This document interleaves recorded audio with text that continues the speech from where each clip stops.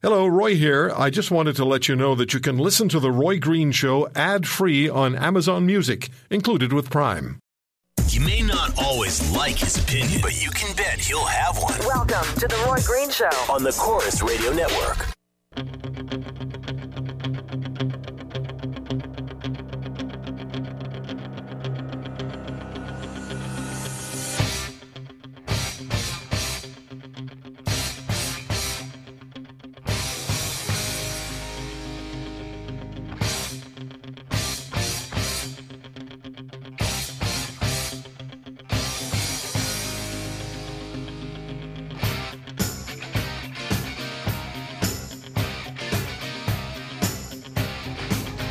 Good afternoon, Canada. Hello and welcome to another edition of The Roy Green Show here on the Chorus Radio Network. My name is Andrew Lawton, in for Roy for one last day.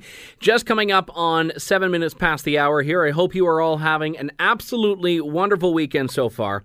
If you weren't, well, I think with some of the things we have planned for you over the next 3 hours, you might cross into the positive column from the negative column if that's where you are. Going to be speaking later on in the show with Claire Tugald-Lafleur, a PhD candidate in the Human Nutrition Program, about a study she has championed and spearheaded, expressing essentially why children are not getting enough nutrition during school hours. Even if they're getting the right amounts of everything over the course of the day, while they're at school, they're not. We'll talk about that with her later on in the show.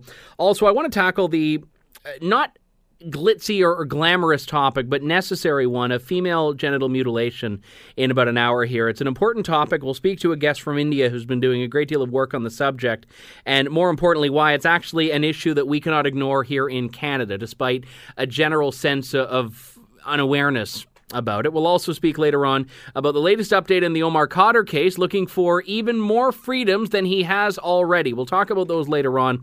But first, I want to go down this road here that I touched on a little bit yesterday. And that is the profound disconnect between free speech and so many people in this day and age, particularly those on college and university campuses who would rather shut down and silence speakers they dislike than actually engage them. And this happened earlier this week at Ryerson University in Toronto, where a panel called Stifling Free Speech on Campus was shut down by the university. You can't get more self-fulfilling than that, because they said they couldn't guarantee the safety of those attending and those speaking, which included Jordan Peterson, Faith Goldie, and a psychologist that I wasn't familiar with, as well as my guest for this segment, Professor Gad Saad, who is a professor at Concordia University of Marketing and also the Concordia University Research Chair in Evolutionary Behavioral Sciences and Darwinian Consumption. Professor Gad Saad, it's good to have you on the show. Thanks so much for your time today. Thank you for having me. Real pleasure. Look, you have spoken out extensively, and really a small number of people in the academy that are really willing to say we need to put a stop to a lot of these forces that are trying to silence debate and silence discussion. And you've been at free speech forums, and I don't think the censors realize how much they're feeding into the very message that you're raising. When we have this event at Ryerson University that was supposed to take place, literally called the stifling of free speech on university campuses, and then it is canceled. How does anyone think this is justifiable? Well, it leaves me breathless, right? Because if I'm one of the things that I'm known for in my public engagement is my satire and my sarcasm, and this beats any satire that I could come up with, right?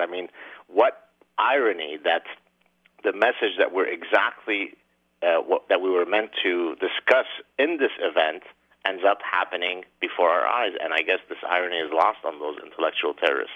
The part that I find the most problematic about this is that they're never candid about the fact that we just don't want to have this dialogue. They tend to shroud it in terms of, security and safety reasons. And that was precisely what happened here. A statement from Ryerson said, after a thorough security review, the university has concluded that Ryerson is not equipped to provide the necessary level of public safety for the event to go forward. So, first off, it's problematic because apparently having a forum with a couple of academics is a public safety risk, but moreover that the university uses that as its excuse for not being able to have it.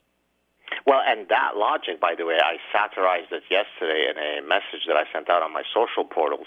I referred exactly to the logic that you mentioned, but I also referred to a decision in Sydney, Australia, where they decided to not build a synagogue because that would trigger some security concerns, to which I then argued that we now have a new medical paradigm.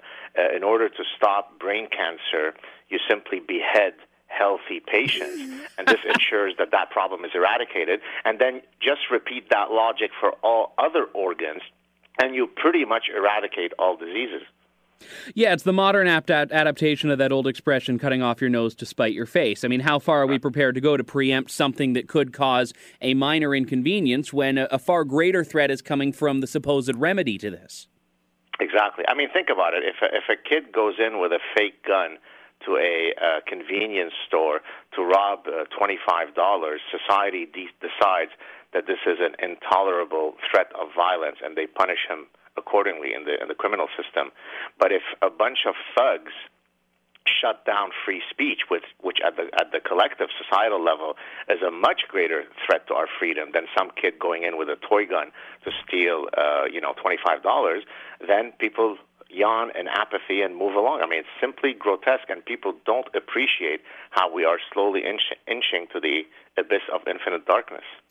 Earlier in this just conversation, you used the term intellectual terrorists. Are you talking about the people that are trying to protest these events to shut them down, or the administrators that capitulate to them? I was talking about the ones who try to shut them down, but in a sense, it's really a tango. These guys, the ones who are trying to shut everything down, would find, would garner no success if they didn't have administrators who, perhaps just to be charitable, maybe some of these administrators actually don't share their tactics, but they are so overcome with cowardice, they so wish to take what they consider to be the path of least resistance, that they capitulate. So you really need cowardly administrators for the endless threats of violence to be successful. So in a sense, they're both part of the same greater problem. You know, Ryerson University has actually, as part of the school, an organization called the Center for Free Expression, and I find it interesting. And to be clear, from that very Center for Free Expression, James Turk had written a piece this week condemning the decision to cancel it. But it means that this great commitment that Ryerson has to open discourse and free expression is in a lot of ways theatrical. I mean, when the you-know-what hits the fan and there is a test condition set put around it, it's a lot easier just to say, oh, well, there's a safety risk. We can't have free speech here. It's completely empty rhetoric. As a matter of fact, when I became aware of the article that the gentleman in question had written under the auspices of the Center for Free Expression, I then tweeted at him and I said, oh, you referred to us as conservative academics with odious positions. Why don't you come on my show, The Sad Truth, and we could discuss which of my positions you consider odious so that we can sort of clarify it. Do you want to guess whether he responded to me? I'm going to put my money on no. There you go. Well, unreal, yet at the same time unsurprising. I have to take a break here. Joining me on the line is Professor Gad Saad of Concordia University as we talk about the cancellation of this event in Toronto this past week at Ryerson University and really the chilling message that sends on the question of free speech. We'll talk more with Professor Gad Saad on the other side of the break here. Andrew Lawton in for Roy here on The Roy Green Show on the Chorus Radio Network. Roy may be a lot of things, but shy isn't one of them. He never backs down from a good debate. This is The Roy Green Show on the Chorus Radio Network.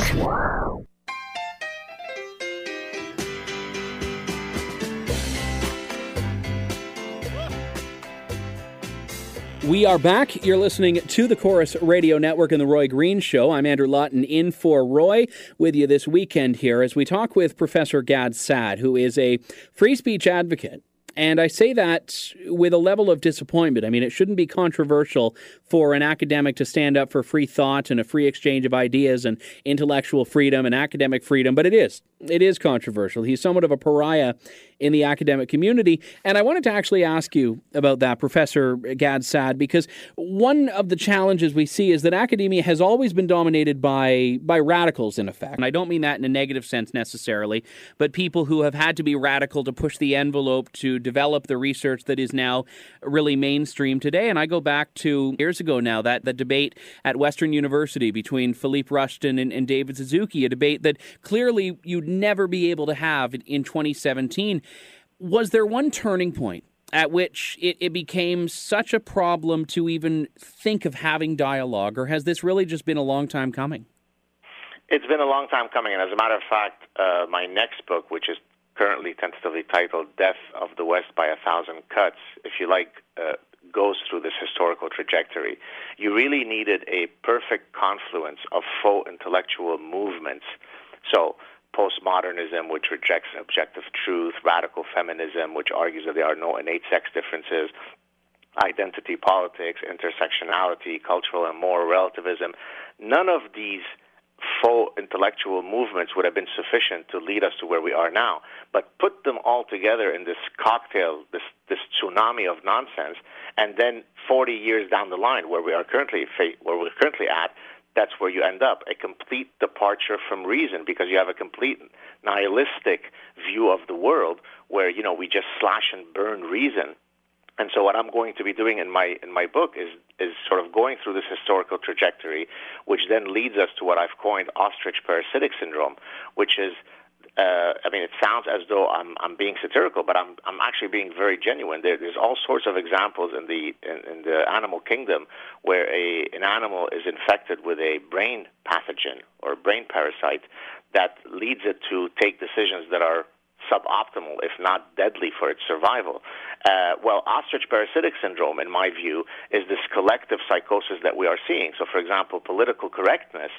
I'd rather be politically correct so that I don't appear non-racist rather than trigger my natural instinct to survive and defend my children. And so I will go through all of these things in my forthcoming book. If you do take an evolutionary behavioral science perspective, obviously your field of research right now, and approach that issue, are humans unique in doing that? Is this just a human phenomenon? Well, I think the fact that we have a prefrontal cortex that's very big, that's evolved to lead to higher intelligence, in a sense, yes. So other animals are also parasitized by brain worms, but in their case, it's literally a biological agent that is parasitizing their brains. As far as I know, we are the only animal or the only species that is infected by a parasite that is based on a collection of bad ideas, right? So it's not really just a metaphor. I'm literally arguing that the collection of these bad ideas is a form of parasite, but the parasite is not a pathogen, but if you'd like, it's a pathogenic idea that renders you completely useless in defending yourself. If we do take such a borderline clinical approach to this, does that mean that it's not something that we can stop, that it's just innate in how people view the world? Well, it is innate only in the sense that there'll be within a distribution of people some who are likely to be to fall prey to that disease, while others won't. The question is, are there any intervention strategies that we can use to try to inoculate people against contracting ostrich parasitic syndrome? And the reason why I get so engaged and publicly is because my hope is that some of these people will if they are sufficiently exposed to information, to reason, to logic, to science, to evidence, we could pull them out of the quicksand of lunacy. Now, for some folks, it's too late. They've contracted a form of ostrich parasitic syndrome that is fatal. It is spread, it is metastasized, and they're gone. But others could be recouped, and in a sense, I fight for them. We've seen how much of a bandwagon approach there is on a lot of these things. So this past few weeks, for example, we've had everyone tearing down Confederate statues, and then that merges into what we see in Canada this week, which people trying to take John A. Macdonald's name off of schools. And then you have local city councils in Canada that are trying to do more, following on what has become really now a push for all of these social justice causes, because everyone has cover now, because, everyone else is doing it, so we can do it here. Do you think that will lose momentum at some point, and people will start realizing, like, for example, academics on the far left that all of a sudden realize, you know what, my right to free speech might be threatened under this? Or do you think that self-interest or that enlightened self-interest is too far removed from what we're seeing now for it to really result in a tangible shift? Well, I think what needs to happen is there needs to be a critical mass of people who rise up in unison so that those who are truly enemies of reason become marginalized, right? It takes more than Jordan Peterson and Gad Saad and a few others, as you said, a handful of others to speak out. Now, of course, we're a good start. We hopefully can start the domino effect. But if other people don't feel sufficiently empowered and invigorated to get into the battle, we will lose it. So really what the whole thing rests on is that everyone, people ask me, what can I do, Professor, to contribute? Well, I understand that you may not have a big forum, but when your professor says something that is nonsensical, challenge him or her politely. When your friends on Facebook say something that you disagree with, challenge them respectfully and politely. In other words, don't be apathetic hoping that others will carry the battle of ideas for you. Everybody has a voice. If everybody rises, then we'll quickly realize that we are in the majority and we will win the battle of ideas. If we all are too concerned about buying our groceries tonight and our daughter's graduation ceremony tomorrow, then we will lose the battle because the other guys, while they are in the minority, they are well organized and they are very motivated. So rise up and contribute to the battle of ideas. I think that's so important because right now the status quo, which is one that overwhelmingly supports censorship, has put the stakes so high for those who challenge them that we are talking about job loss for many people. We are talking about social isolation. So I can understand the challenges, but you're saying it is really an imperative for people to stand up and disrupt that. Well, and the way that I would analogize what you just said, because I receive innumerable letters and emails and messages asking me, Professor, I want to contribute, but I'm afraid for reason X, Y, Z. And then my rebuttal is, look, when you go to war, I mean literal physical war, do you go to war with a guarantee that you won't get in any way hurt?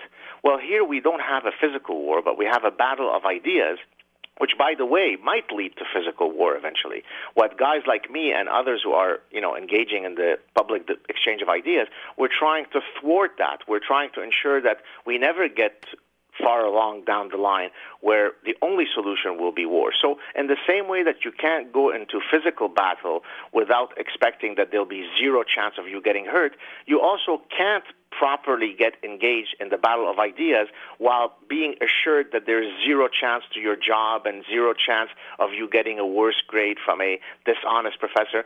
That's just part of the reality. I mean, and then I ask them I respond when they ask me, do you not think that I've taken great risks, both personally and professionally, for the things that I do?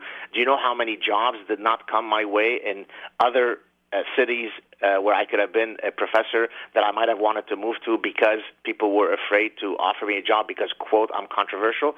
So we all have a burden to bear, and don't be a coward. Face it and move forward.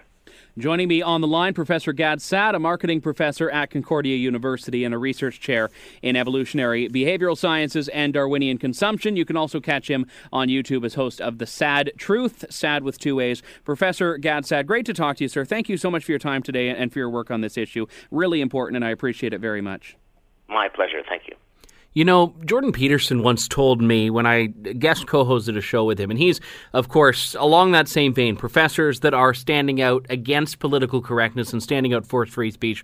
He said you don't get to choose to have no punishment. He said you're going to get punished for speaking out and fighting it, and you're going to end up getting punished for not. So he said you only get to choose which punishment. You don't get to choose no punishment at all. And it's along the vein of what Professor Gad Saad was saying earlier that I think people need to realize this is coming one way or another. Is there a toll to stand up against it? Yes. But is it worth fighting? Absolutely. When we come back in just a few moments, your thoughts on this here on The Roy Green Show. 1-800-263-2428. I'm Andrew Lawton in for Roy. Stay tuned.